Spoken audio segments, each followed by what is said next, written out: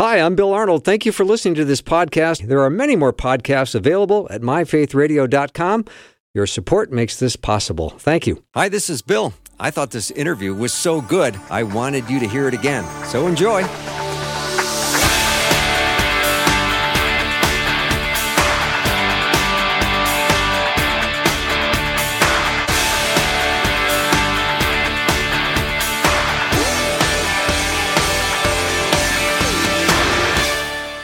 And a warm welcome to the afternoon show. I'm Bill Arnold, and this, of course, is going to be an interesting hour because whenever I have Ken Samples on, I'm always geared up because today's topic is talking about the human mind and how it came to be.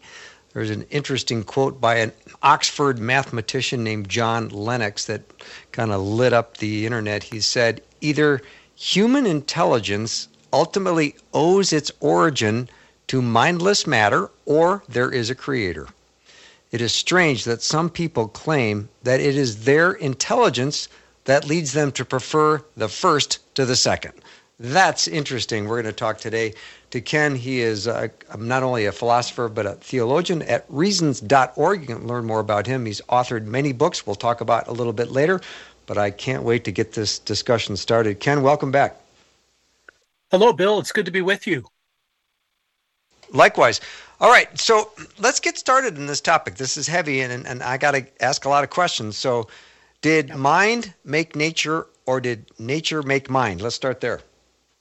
Yeah, those are two models, right? The first model is call it the religious model, call it the Judeo-Christian model, theistic model, that ultimately there was a infinite mind.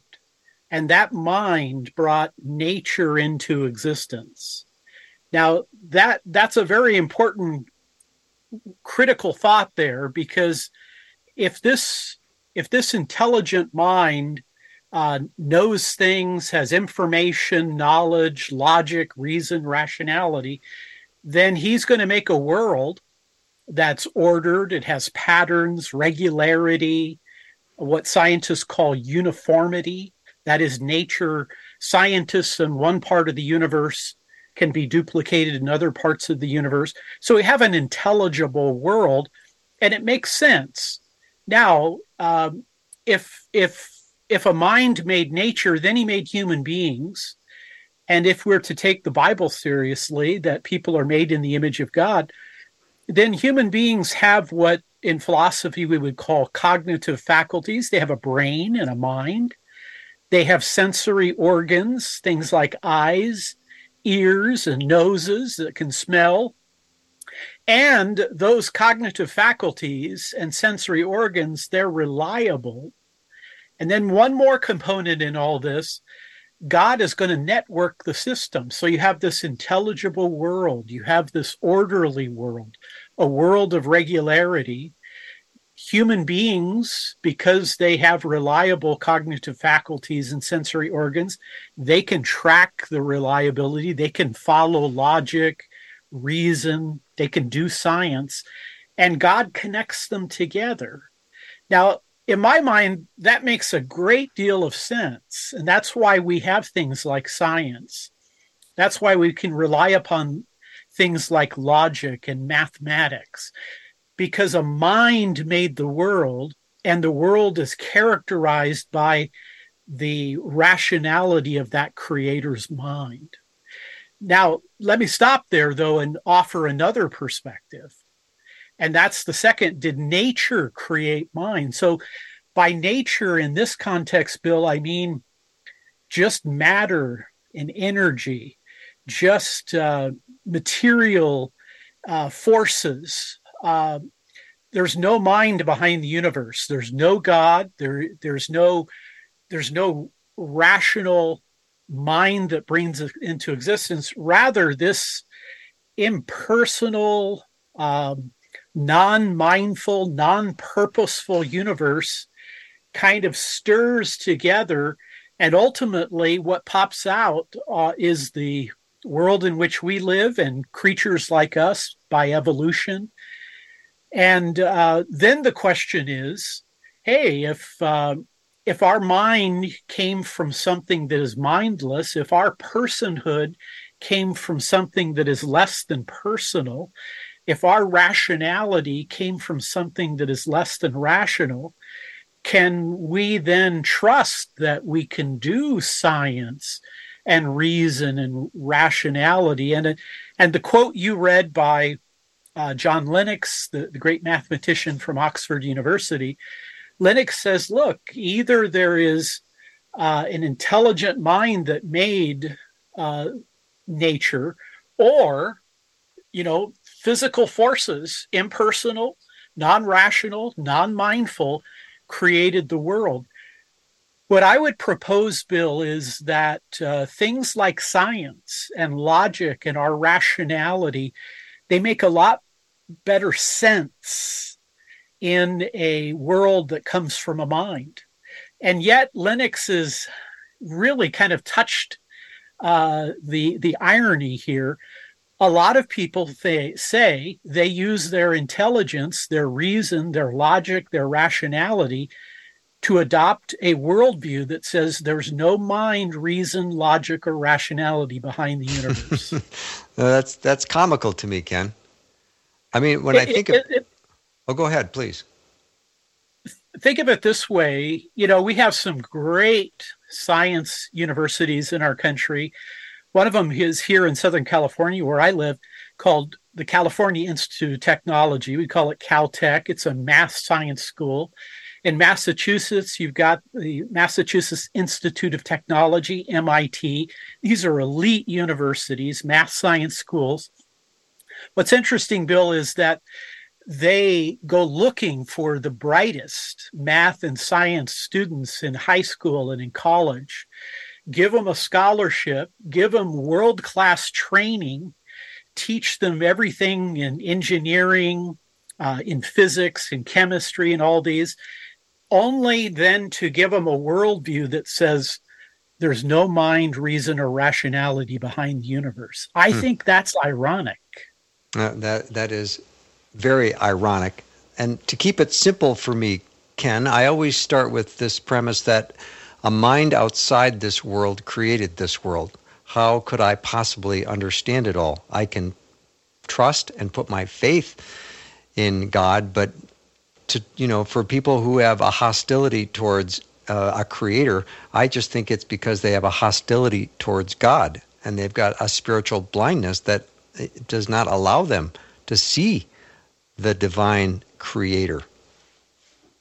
And that's, when for those of us who read the Bible, take it seriously, reflect on its meaning, we realize that you can have biases that can darken your understanding. I mean, you and I have talked about this before. One of the really scary elements of being a sinner is that sin can blind you to reality. And you can say, well, I don't see any reason or rationality to believe this. But in reality, you are reacting morally and saying, if I believe there's a mind behind the universe, then that mind might have things he wants me to do, and maybe more importantly, things he doesn't want me to do. Mm-hmm. Ken Samples. I'm sorry, Ken. Go ahead. Go ahead. I just want to let everyone know who just joined into the discussion here who I'm speaking to. Ken Samples is my guest, and today's topic is, how did the human mind come to be? Ken's a philosopher and a theologian at reasons.org, and you can learn more about him there. But anyway, I just want to let people know the topic, because this is going to be an interesting one and a challenging one for many, because everybody knows somebody who thinks they're too smart to be a Christian because they're so well, beautifully trained in sciences and mathematics and chemistry, just like these MIT students. Yeah, that's exactly right. And it's faith and reason go together, but reason in and of itself, apart from God's grace, won't bring you to faith. And yet, once you have faith, you look around and you see, wow, my faith is really well supported by reason. Yeah, very, very good point. All right, maybe, Ken, you can share the argument for Christian theism, and maybe you would also define the word theism for people who are going, what does theism mean? Yes. So an atheist, you put an A in front of theism, no God. Theism is a particular God. It is a personal God who created the world. So Jews, Christians, and Muslims are said to be theistic. Okay. We believe in a personal God who created the world. Now, let me tell you a story. Think of it this way, Bill. What if you decided to take your wife on a anniversary trip? You got in an airplane. You decide to go to Hawaii. You're flying over the Pacific, and then something bad happens. You have the plane has problems, and it crash lands, and you're in the Pacific looking around, and you finally make it to what looks like a deserted island. But when you get to the beach, it says SOS in the sand. Mm. Now, would anybody immediately think that the wind and the waves formed the letters in the sand by pure chance and accident? No, I'd say someone had been there already. That's right. SOS is a universal distress signal. Save our ship. You would convey the idea that this is an intelligent mind has put this code here, and in fact this is what we recognize, that whenever we have intelligent messages, codes come from a coder. There is a sender. There's an intelligence behind the universe. That is that basic idea that information, knowledge, and wisdom has to come from a mind. Okay, I like that. Let's maybe let's get back to the argument for then why a Christian theism. Yes. Well, let's put it this way. I'm gonna set it forth in an argument form. Okay. And make me define my terms if they're not clear. And an argument is you make a claim that something is true or something is right, or it's what you want to prove or what you want people to accept. That's called your conclusion. And then you have premises, and they provide support, facts, reasons, or evidence. And the premises lead you to the conclusion, and that's called the inference. So that's the way an argument works. So let me present this argument for Christian theism. Premise one: the reliability of reason and human rationality cannot be justified if it comes from a non-rational, non-mindful source.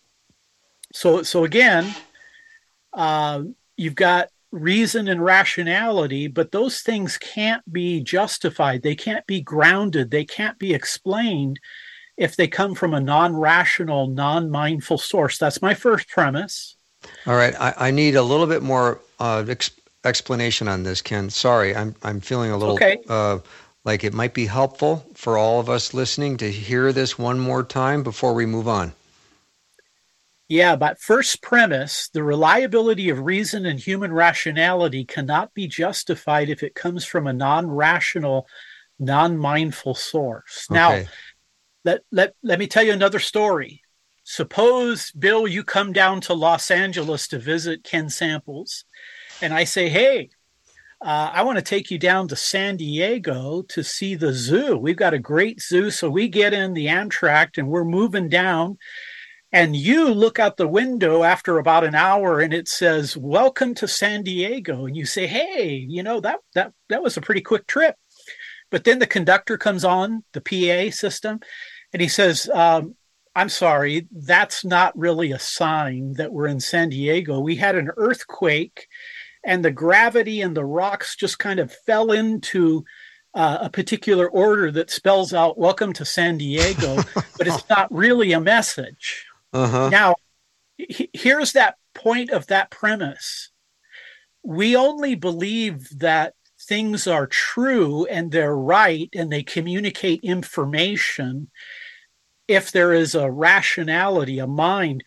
we don't believe that luck and earthquakes and accidents gives information.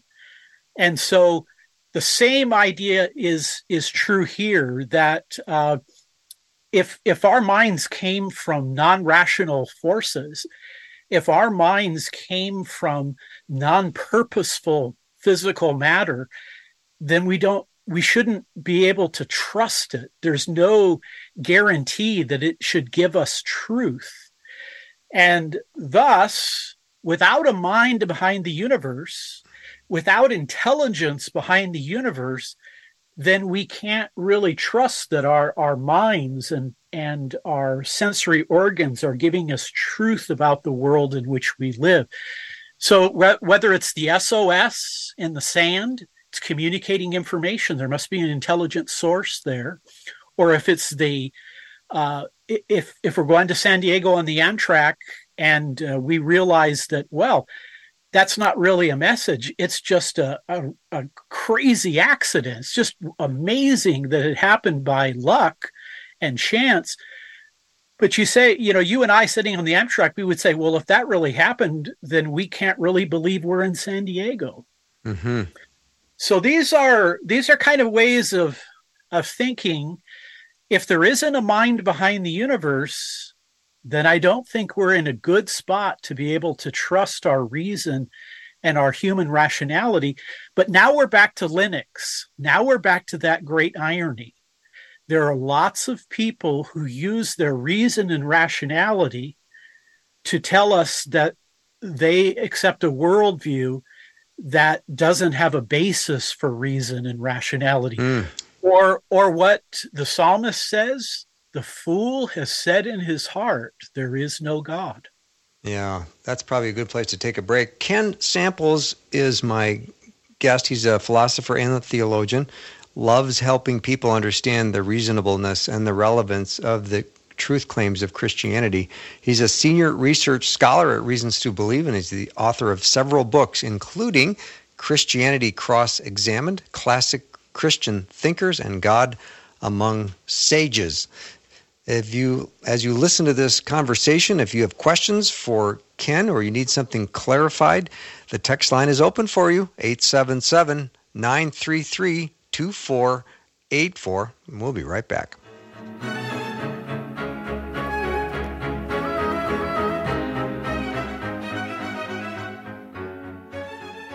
Hi, this is Bill Arnold, host of the Afternoon Show. If you're like me, and I know I am, you're going to get tired on occasion. Sometimes you're emotionally tired. Sometimes you're spiritually tired. And if you're struggling or you've had disappointment, I want you to know that Susie Larson has written a brand new book to take you on a journey to explore God's invitation to flourish and to heal and to know peace that will hopefully change your life forever. Text the word GOOD to 877-933-2484, and Susie will wake you up to the goodness of God. Connecting faith to life, Faith Radio.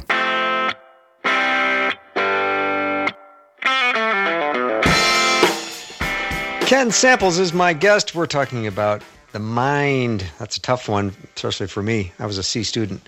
But the topic is, how did the human mind come to be? Did mind make nature, or did nature make mind? We already covered that. And as believers, we know that there is a designer.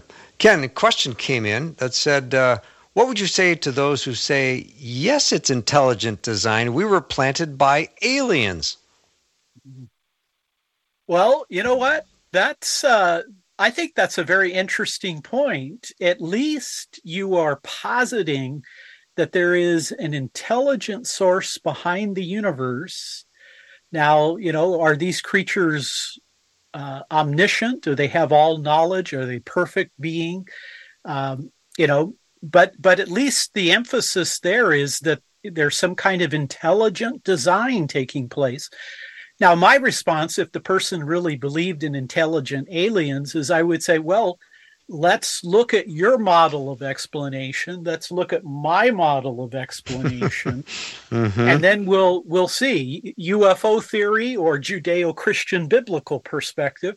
But I would at least acknowledge there is the idea of intelligence. And by the way, Carl Sagan, one of the great astronomers of the 20th century, he said if we just got one clear message from ET, that would be enough evidence to say there are intelligent beings in the universe. Wow. Well, if that's the case, I think it makes Lennox's point very powerful that either human intelligence ultimately owes its origin to mindless matter, or there is a creator.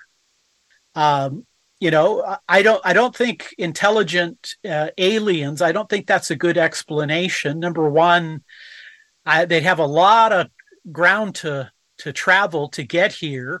And I don't see any evidence, clear evidence that that's the case. But again, I want to underscore, you're positing there an intelligent source as opposed to a non-intelligent source. And that's really my argument. Yeah, that's a great argument, Ken. All right, now that was just a little sidetrack. Let's get back to the argument for Christian theism. Yeah, so think of it this way, Bill. We got a world, right? We got a cosmos, a universe, and that universe exhibits order and regularity, patterns, uniformity. And then we have human beings like you and me, and we have cognitive faculties and sensory organs, and they seem to work pretty well. I mean, I wasn't a great math student, but I'm pretty good at arithmetic, and I can go and use math. And then you have to have something that connects the human mind to the world. There has to be a network that sets all this together. That's exactly what the Bible is saying. That's what the Judeo-Christian message is, that God is a God of logic. He is a God of laws. He is a God of reason and rationality. He created the world, and the world can be understood by science and math and logic because they come out of the mind of God. He is a mathematical God. He is an engineer. He's a mathematician. He's an artist. And then he has to make us in his image. And part of being made in God's image is being rational agents. I mean, animals are wonderful. They give us great enjoyment. We probably couldn't exist without them. But animals don't build the natural sciences. They don't engage in philosophy. Human beings seem unique in that sense. So this is the model that produced science. Science began one time. I mean, the ancient Chinese civilization made contributions, so did Greece and Rome, so did Babylon. But science came together as an enterprise, Bill, one time. It was in the 1600s, and it was in Christian Europe, largely because of these very reasons, because the scientists said, look, God is a rational being. He made a real world. He made a world that's orderly. He made us in his image. So we got the right kind of world. We got the right kind of human beings, and God has networked us together. And the vast majority of the early scientists were Christians, and they brought this to bear. But now let's reverse it. What if the worldview at the time had been secular atheism? Would science have ever gotten off the ground? I mean, think about it.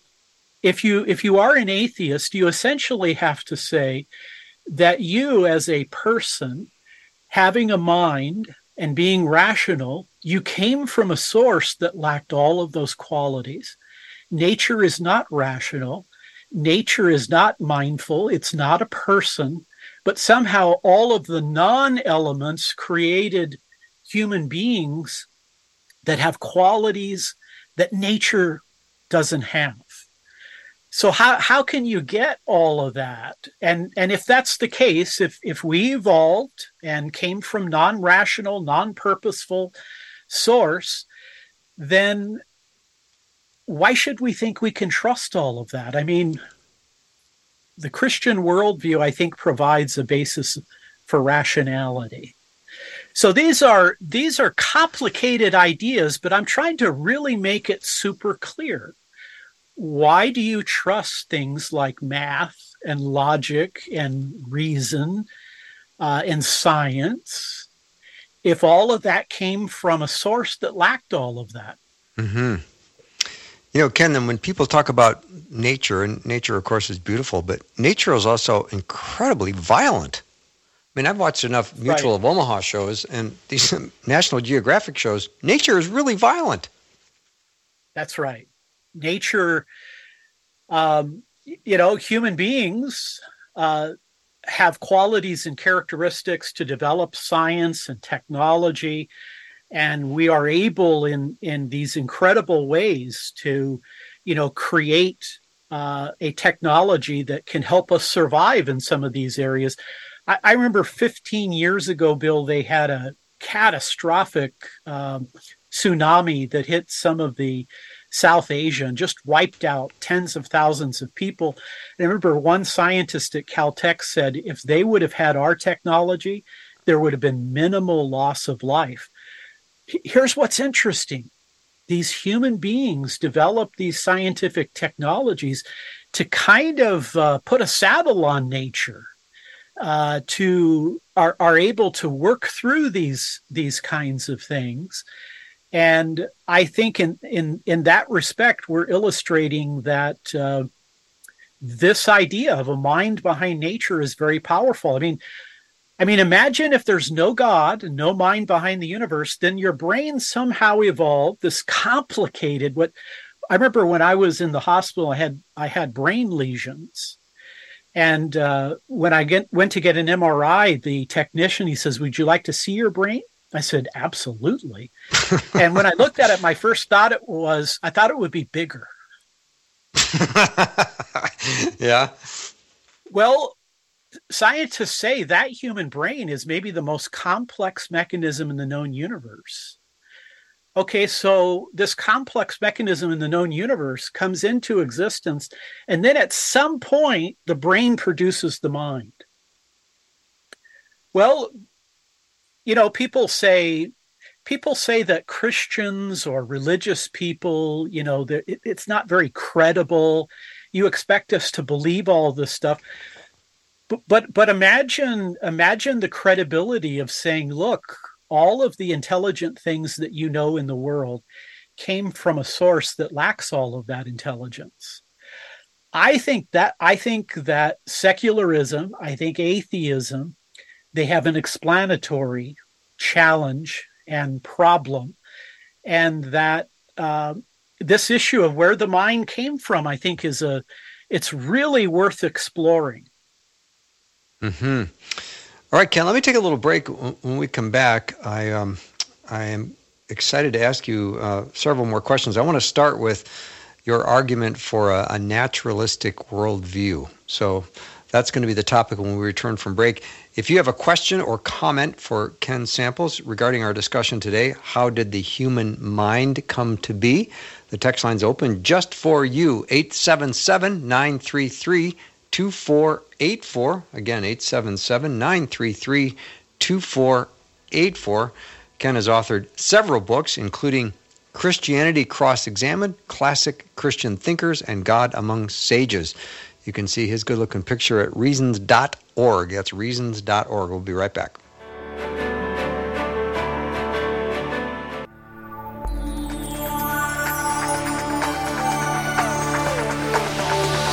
It's the afternoon show with Bill Arnold. Prime time, drive time. Let's get it started.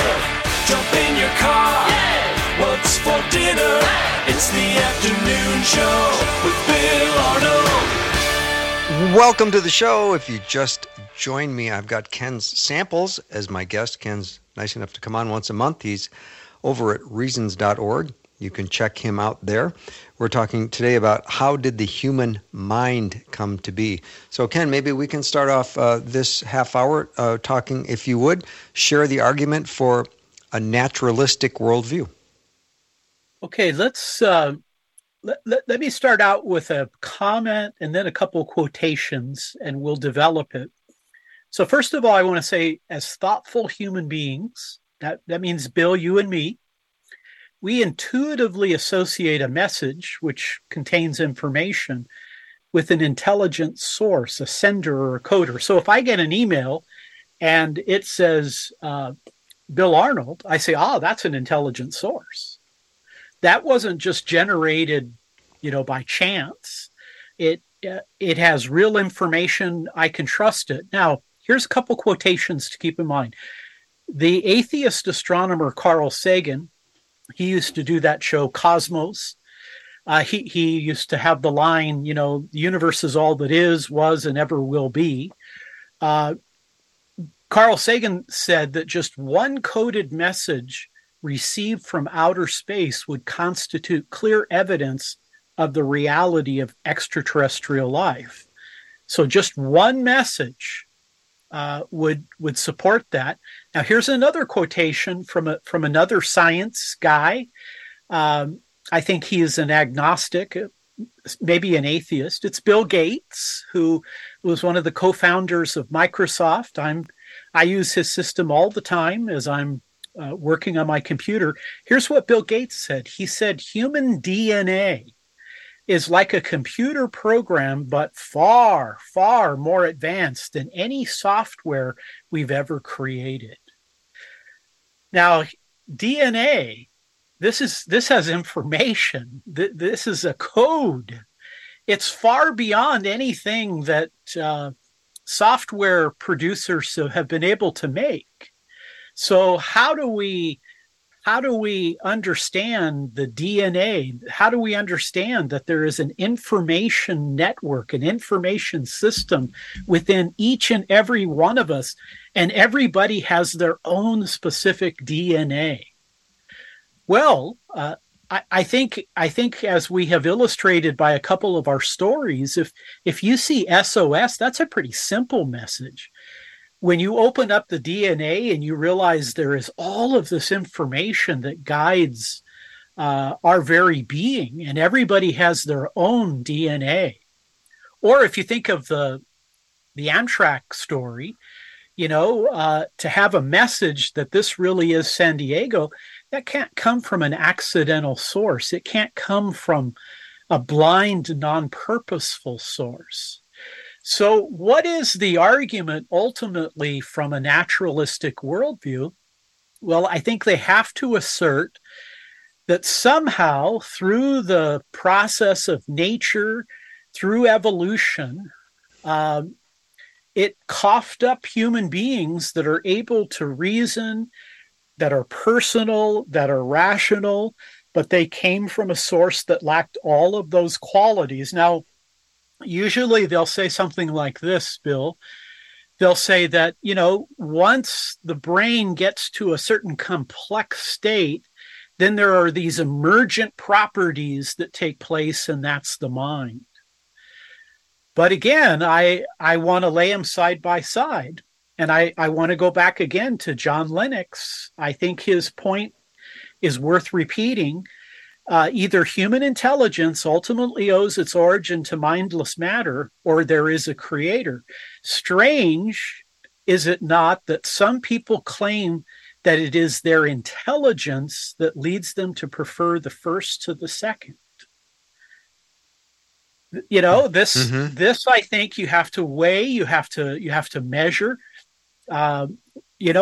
One person wrote a book entitled, I Don't Have Enough Faith to Be an Atheist.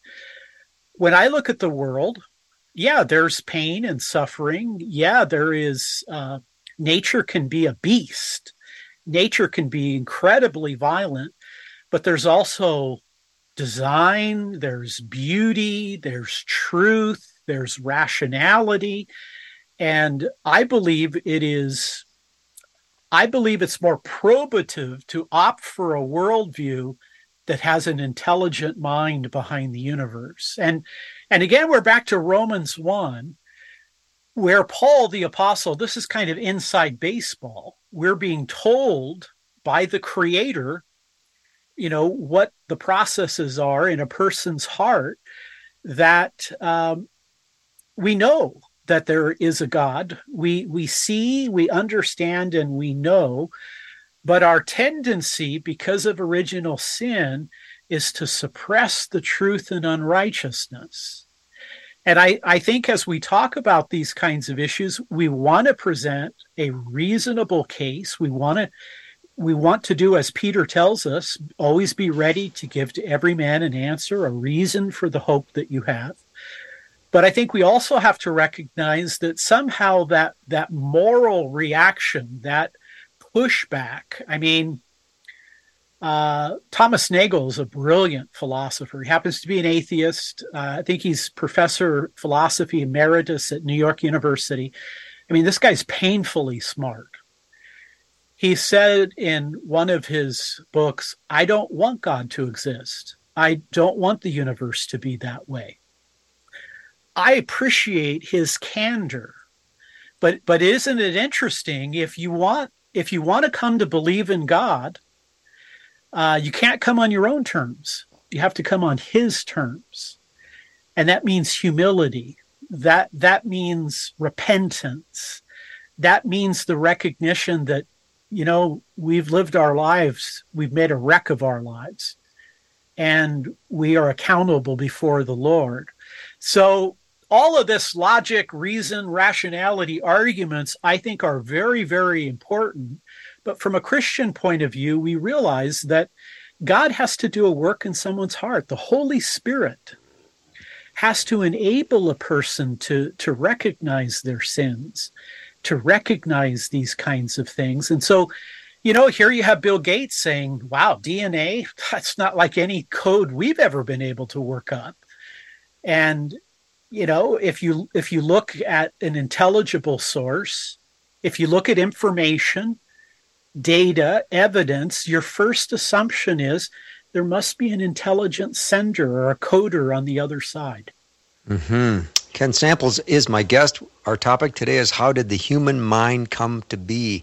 Ken's a philosopher and theologian, which makes perfect sense when you hear this topic and we delve into it. And as I think of, Ken, technology and how we see all we can see today because of technology, where people have their own personal retinal print, or the ways in which we can identify people. Who would have ever thought you could be identified with your eyes?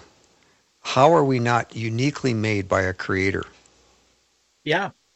I mean, I like to watch crime shows, and we didn't always know about DNA, but, there have been some criminals that left their DNA at the scene. And with our advancements in technology, we've been able to trace it, and police were able to apprehend those people. We've also realized that sometimes people are put in jail and it was not just, and DNA has shown them to be not guilty.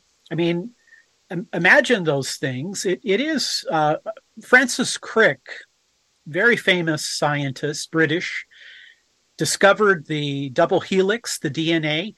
He said, now remember, you have to keep reminding yourself that all of these things happen by chance and they're not designed. Well, why do you have to keep reminding yourself of that, Bill? Because it screams design. So true. Interesting comment from a listener. Some people argue that the human mind came to be when our ancestors ate certain fungi that made their brain change, I believe, along the same lines, but it was a fruit from a tree that made us aware of right and wrong. Well, I think that I think it's pretty important to realize that everybody has a worldview, Bill. Everybody makes sense of reality. Mm-hmm.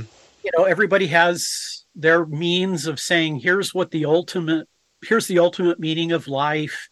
Here's my morality. Here's, my view of reason and rationality. I think what we need to appreciate is that I don't think most scientists are hostile to Christianity. I think most scientists are actually ambivalent. That is, now there are some that are absolutely hostile to Christianity. There's no doubt about it. They say the Bible is a bunch of myths. Religious people are superstitious. But I really do think the vast majority of scientists, they're ambivalent. They got bills to pay. They've got kids in college. They are trying to live their life. Oftentimes, I think the issue is not the intelligence or these kinds of things, but I think ultimately what happens is they experience an existential crisis. Their child, has cancer, or their marriage dissolves, or, their career comes apart, and then they're in this crisis situation, and they have to ask themselves, are the only resources I have available from me? Right. Excellent point. All right, Ken, we're going to take a little break. Ken Samples is my guest, and we are going to return and continue our discussion on how did the human mind come to be. If you have a question or comment for Ken, 877-933-2484. Be right back.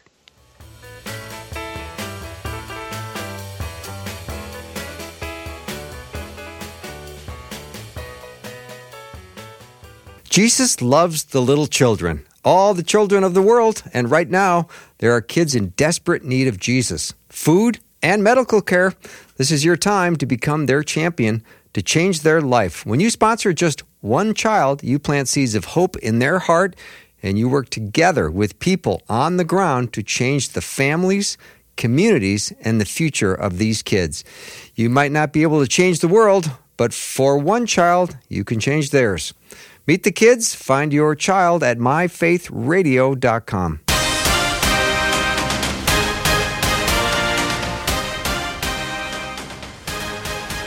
Welcome back to the show. Ken Samples is with me. We're talking about the human mind today. Complicated topic.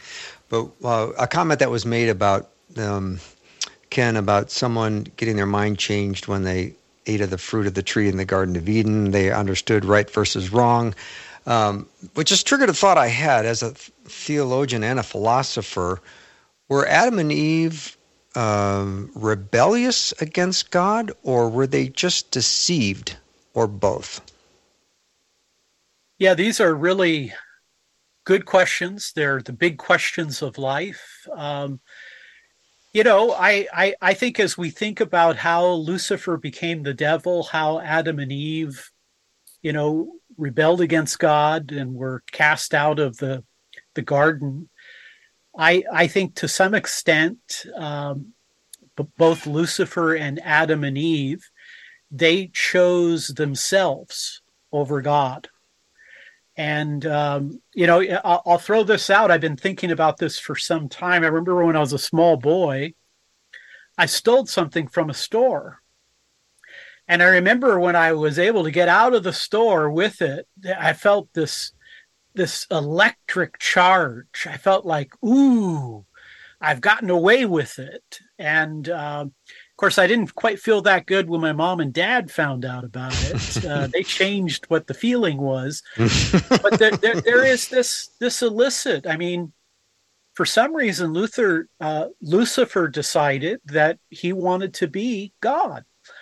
Adam and Eve wanted to be God. Now, here's the contrast. Philippians 2, it says that Jesus, our Messiah, who is fully God, who has all the credentials of deity, equal to the Father and the Spirit, he doesn't hold on to his deity. He doesn't take his deity as something he wants to exploit, but he humbles himself and takes a human nature. So here's Lucifer. He wants to be God. Adam and Eve, they apparently want to be God. But when God, the second person of the Trinity, God's own Son, he doesn't hold on to all those prerogatives. He becomes a slave. he takes on the bondservant and is willing to undergo pain and suffering and the humiliation of the cross. And so this is that deep contrast. And, I think pride, for centuries now, Christian thinkers have been studying scripture and doing theology. And most of Christianity's greatest theologians said the greatest sin is pride, because it blinds you. And, these other sins, they're destructive. Greed, gluttony, lust, all of those are disordered, destructive. But pride is the one that is kind of the anti-God state of mind. Mm-hmm. So, Ken, this hour we've talked about, did mind make nature or did nature make mind? You gave a really great argument for Christian theism.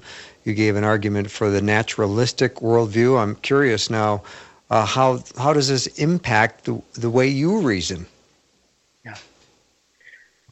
Yeah, I have been teaching logic and critical thinking, Bill, since 1990, so more than 30 years. And one of the things I really enjoy about it is when you teach college students, it's always been the logic classes where they've come to me after the semester is over and they said, Professor Samples, I feel empowered by this class. I now have the capacity to know what a good argument is, and I can even identify bad arguments, and I can, say it's the ad hominem fallacy, or, they say I feel empowered by this. I really think this class gave me something I didn't have before.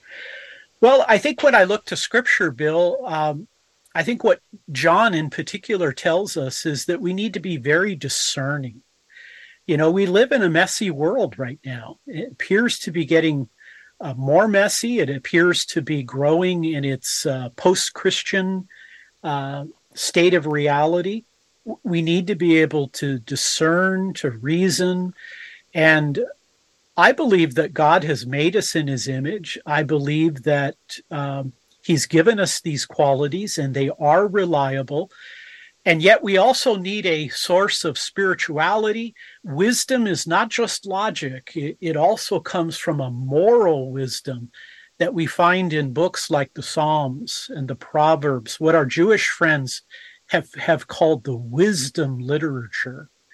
And I therefore am grateful to God for reason, for math, for logic, and all of these things. And I want to use my natural abilities, and I want the Holy Spirit to teach me through the Word of God. That, by the way, John 1:1 could be translated in the beginning it says in the beginning was the Word. It could be translated in the beginning was logic. The Word is logos. Yeah, amen. Jesus is the logic of God. Yeah. Just a couple minutes left, Ken, and I've loved this hour, so thank you for giving us this journey. Maybe some thoughts about what we know about our Creator as a result of this conversation. Yeah, I think especially as a time, we think about gratitude. It is during the Christmas era. It's the holidays. We start to realize that life is short. There are meaningful people in our lives. We want to be grateful to God. Today my wife and I went for a walk in the early morning. I'm looking at the world in which I live. I'm thankful that, God created this world. I'm thankful that it is a good world. It's stained by sin, but it's still a good world. I have my wife, walking next to me, someone who has committed her life to me. I just began to appreciate the truth, the goodness, and the beauty, the reason, the rationality. Bill, Christians don't need to be insecure about our belief system. We can make a robust logical argument for why we believe what we believe. But ultimately, God gave us that brain and mind. He gave us eyes and ears. He gave us this incredible system of being a human being. I want I ultimately want to be faithful to him. I don't want to use my brilliance or my gifts that he's given me like he's given to other people. I want to use them for his glory. And, I don't think the world makes sense without God. I couldn't agree more. This nothing makes sense without God. And for people who have a hostility towards God, I understand spiritual blindness, and I understand their rejection of a creator.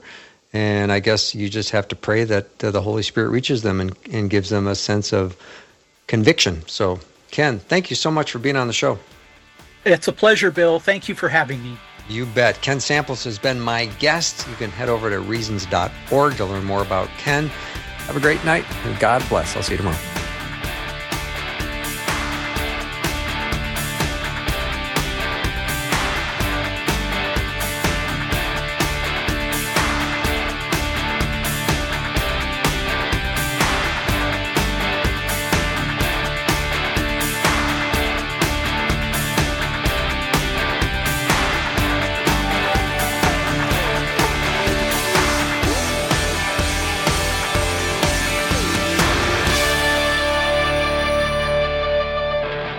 Thanks for listening. Programming like this is made available through your support.